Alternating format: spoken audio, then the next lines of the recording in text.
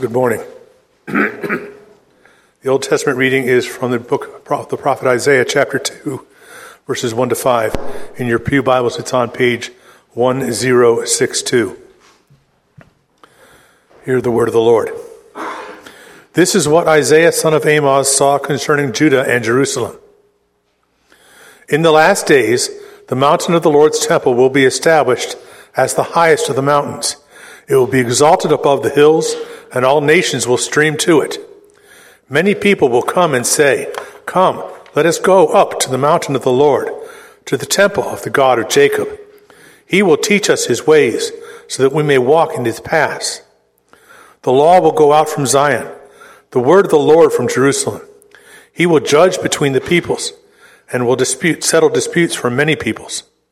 They will beat their swords into plowshares, and their spears into pruning hooks.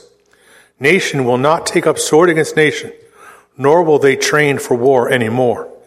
Come, descendants of Jacob, let us walk in the light of the Lord."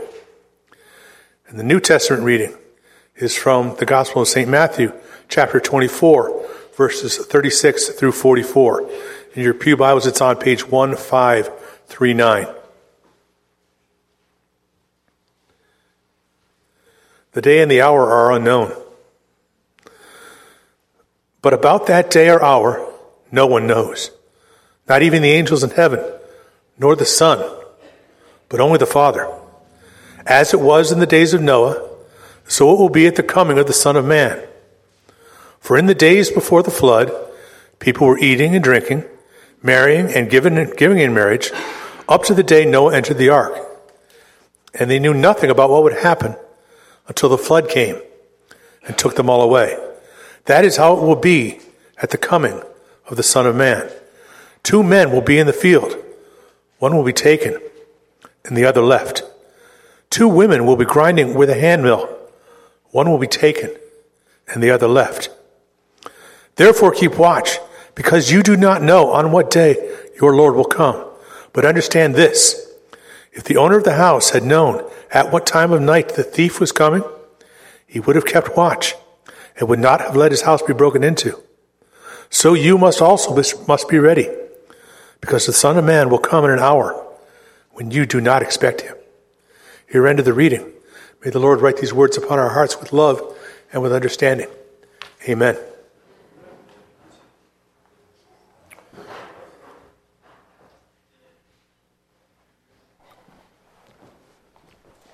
Let us pray together. Loving God, meet us here in this place. May our hearts be turned toward you, and may you fill us up to overflowing by the power of your Holy Spirit. Prepare us, O Lord, for your coming. May these 4 weeks of Advent be a time of deep spiritual renewal for each one of us. And may our worship be acceptable in your sight, for you are our rock and our Redeemer. Amen. I noticed something in my email this fall. In September, I was getting emails from retailers, Amazon, Walmart, Kohl's. I don't even know how Kohl's got my number. I don't think I've ever been in a Kohl's in my life. Barnes & Noble, everybody's sending me emails to not miss the Black Friday deals. In September, almost every email, you notice how they try to hook you in. My Christmas could be affected if I didn't pay attention to the Black Friday sales. In September, I was getting these emails. That is the earliest that I've gotten emails about Black Friday. 2 months out, telling me to watch and wait for Black Friday sales because Christmas was coming and I need to get those Black Friday deals. All around us, the world is rushing headlong to Christmas. I've been in my office, and our esteemed church trustee chair has come along and serenaded me with Christmas songs. And you know what I say? Bah humbug. The church gives us these 4 weeks of Advent as the world around us is rushing, is busy. As you're getting, just like I'm sure I am in your email and on television and perhaps from family and friends, you're getting bombarded already with the busyness of Christmas. The church thinks this is a good time to stop and watch and wait. And we say, church, what are you doing? We got to get ready for Christmas. We can't miss those Kohl's buy 10, get 50 free sales deals. So one of you is going to have to explain to me what Kohl's is afterward, because I get their emails, I don't quite know what it is. It's a store, I know that, but that's about it. The church says stop, watch, wait. And it can be so difficult for us, good Christian church-going folks, to heed that message of Advent, to stop, to watch, and to wait. How many of you already feel in your spirit that the frenetic nature of Christmas, of getting ready for the holidays? How many of you are already anticipating all that you have to do, all the preparations, everything that must be done before Christmas? And in the midst of all that, the church says, stop, watch, and wait. Here on the first Sunday of the new Christian calendar year, as I mentioned last Sunday, Advent rings in the new year for us in the Christian calendar. One thing that you will learn about me is I am a firm believer in the Christian calendar year because it anchors us in the ultimate reality and hope in this person of Jesus Christ. Time becomes about Him and what He has done for us, not about us. And the church reminds us at the beginning of Advent, and if you notice, I'm sure with the readings that Nelson offered for us, they aren't very Christmassy sounding, are they? There's the prophet Isaiah talking about a future and the establishment of the Lord's house on this mountain, to which all the people and all the nations will flock to worship. And war will be no more. People will have learned peace and harmony. Justice will prevail. And the reading from Matthew about the day or the hour of the coming again of Jesus Christ. And yet all around us, we see the beautiful green, we see the Christmas tree in the manger, and we think, these seem incongruent, don't they? How does one relate to the other? Advent reminds us really, and I want to focus on this morning, of 3 comings of Christ. 3 comings. Now the 4 weeks of Advent leads us up to the manger. Hector pointed out in the children's time that the figurine of the baby Jesus isn't there yet. Says, we're not to Christmas. We're being led there. We hear every week a piece of the story that takes us to the manger. We hear the prophets who foretold of a Messiah. In a couple of weeks, we'll hear of John the Baptist who prepared the way for Christ. We need those pieces of the story to make sense of what is happening here in this event that we celebrate on Christmas. So Advent readies us to remember anew and in a fresh way the first coming of Jesus Christ, the incarnation of God into the human experience to save and redeem us from our sin. There's another kind of coming that Advent pauses and causes us to think about, and that is this: that Jesus Christ wants to come into your life this day and every day. And are you willing to receive Him? Have you received Him? Have you opened your heart up to the King of the universe and said, yes, I am yours? And then every day, are you making that decision to open your heart up to Jesus Christ and say, yes, I am yours? Christ wants to come into your life and everyone's lives every day. And Advent reminds us of that truth. And Advent also reminds us of the truth that we confess that one day Christ will come again to set everything right. Injustice, evil, oppression war, conflict, strife, bigotry, hatred, all of those things will wash away under the justice and the mercy of Christ. We live in the midst of those three comings. The first coming, that by which we mark time, don't we? We still here in Western civilization mark time by Jesus coming into the world. The first coming. So we live between that and the second coming. And yet in the midst of living between the first and the second coming, Christ wants to come into our lives each and every day and come into the lives of those who do not yet know him. So friends, for us, the question is, what are we doing? How are we preparing for all that Christ wants to do? Advent gives us certain watchwords in this season. And you picked up on a few of them today. I want to pull something out from Isaiah and something out from Matthew that I hope helps us understand what it means to live in light of the comings of Jesus Christ. First, from the prophet Isaiah, writing in a time where the Babylonian Empire is about to swoop in and carry them away into slavery. Isaiah looks into the future. And he sees a day where there's a mountain. Now, when you come to the Old Testament, when you find a mountain, that should be cause for us and for our ears to perk up, because something important's happening. Where does Moses get the law handed down on the tablets? Mount Sinai. Where does Elijah do battle with the false prophets of Baal? On Mount Carmel. There's a mountain, the mountain of the Lord. The prophets talk about this over and over again. And it's this understanding that one day, all the injustice in the world will be made right. God will reign. Relationships will be perfect among people and people's relationship with God.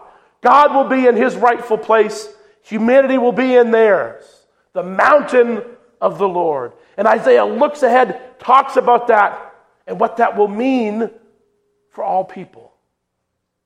And yet he can offer that in the midst of a people who are about to be overtaken. Sound familiar? Sound familiar? You may not have a superpower swooping in to take you into slavery, but I bet you know what it's been like to be held captive.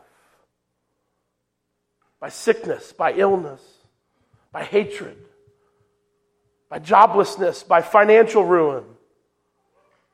And yet even in the midst of that shaking of those foundations, the upending of everything they knew, Isaiah can look ahead to a day when God himself would come down to earth and make everything right. And we know that begins when God comes into the world and Jesus Christ is born. And it will find its ultimate fulfillment one day when Christ comes again. Oh, the peace and the trust and the faith to be able to stand in the midst of conflict, of uncertainty, of captivity, and to say there's a day coming when the mountain of the Lord will be established and all nations will flock to it. See, somebody can say that whose greatest good, whose highest goal in life is the lordship of Jesus Christ. Friends, we talk about Jesus as Savior a lot, and that's important. Jesus does save us from our sins, but it doesn't stop there. Jesus wants to be Lord. He wants to be the mountain established in our lives. Isaiah is talking metaphorically here. He knew that Jerusalem and the temple was not the literal highest place in the world. He's talking about what's the highest good. What is it that you worship? What do you give your ultimate allegiance and your best self to? And then a day would come when for the entire world would be God. It would be Yahweh, the Lord. But that should cause us pause now as we live in between the first and the second coming, as Christ wants to come into our lives every day and work in and through us. What mountain is established in our lives? All of us are worshiping something. Now, I know in this day and age where whatever's right for you is right for you and what's right for me is fine seems to be the modus operandi of the day. But that stands in stark contrast to what we find in Scripture, which is that Jesus Christ is either Lord or He's nothing at all. You can't have it both ways. Jesus can't be the highest good, the mountain of our lives on Sunday, and then Monday through Saturday it's something else. Jesus Christ is the mountain in our lives, or He's nothing at all. So here, as we live in between the first and the second coming, Advent tells us to stop and take spiritual inventory, to ask ourselves, what is it that we worship? What is the mountain to which we give our best worship and praise? What is the thing or the person in our lives, if it's other than Jesus Christ, to which we are devoting our very best selves? It can be an uncomfortable question, can it? And yet, and then we find in the book of Matthew, we find another word for Advent, which is to watch. All these words that invite us to slow down, to look around, to take stock of what is happening in our lives and the world around us. Such in stark contrast to the busyness of the season.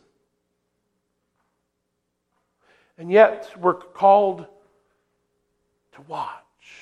To watch. There's this motif in the Gospels again and again. We find it especially strong in Matthew and Luke, where Jesus exhorts His followers to be ready, to watch, to make preparation. And what we find in that language, what Jesus is communicating, is a sense of spiritual urgency. Spiritual urgency. We find what Paul says in Ephesians, and he says it also in the book of Romans. Awake, you who sleep. Rise from your slumber. Christ will give you light. To be asleep is a sense of spiritual deadness, and that is not a good thing. We're to watch, be vigilant, be awake, make preparation. Be spiritually vital, because none of us know the day or the hour. We don't know the day or the hour when Christ will return. Neither do we know our own days and hours. And so all through the Gospels, we find this sense of spiritual urgency, of being ready, of taking inventory, of asking ourselves, what is it that we worship? What is it that we love? What is it to which we have given our allegiance and our best selves? Is it God made known to us in Jesus Christ, or is it something else or someone else entirely? Watch. Wait. Take inventory. Friends, in these 4 weeks of Advent, I really believe the church gives us an opportunity, a gift, to be countercultural, to slow down, to wait, to watch, to ask the Lord, Lord, I open myself up to you. Show me in these 4 weeks as I prepare to receive the good news of the birth of Jesus Christ again. Work in me, show me the places in my spiritual life that need refining or renewal, that need to be expunged entirely. It's a season of preparation as we watch and wait. And I encourage you, as we live between the first coming and the second coming, to every day say yes to Jesus Christ. Maybe you've never said yes to him before. I invite you to do that this morning. Find me or find somebody else. Say yes to Jesus and then say yes to him every day. Because he wants to sanctify you wholly and entirely. To form you into a disciple. Someone he can use. Someone that he can impact the world through. And we live that in between the comings. And we watch. And we wait. And we make preparation. So that Jesus Christ can work in and through us. That the world around us can see the hope that can only be found in him. May that be our Advent journey. Amen.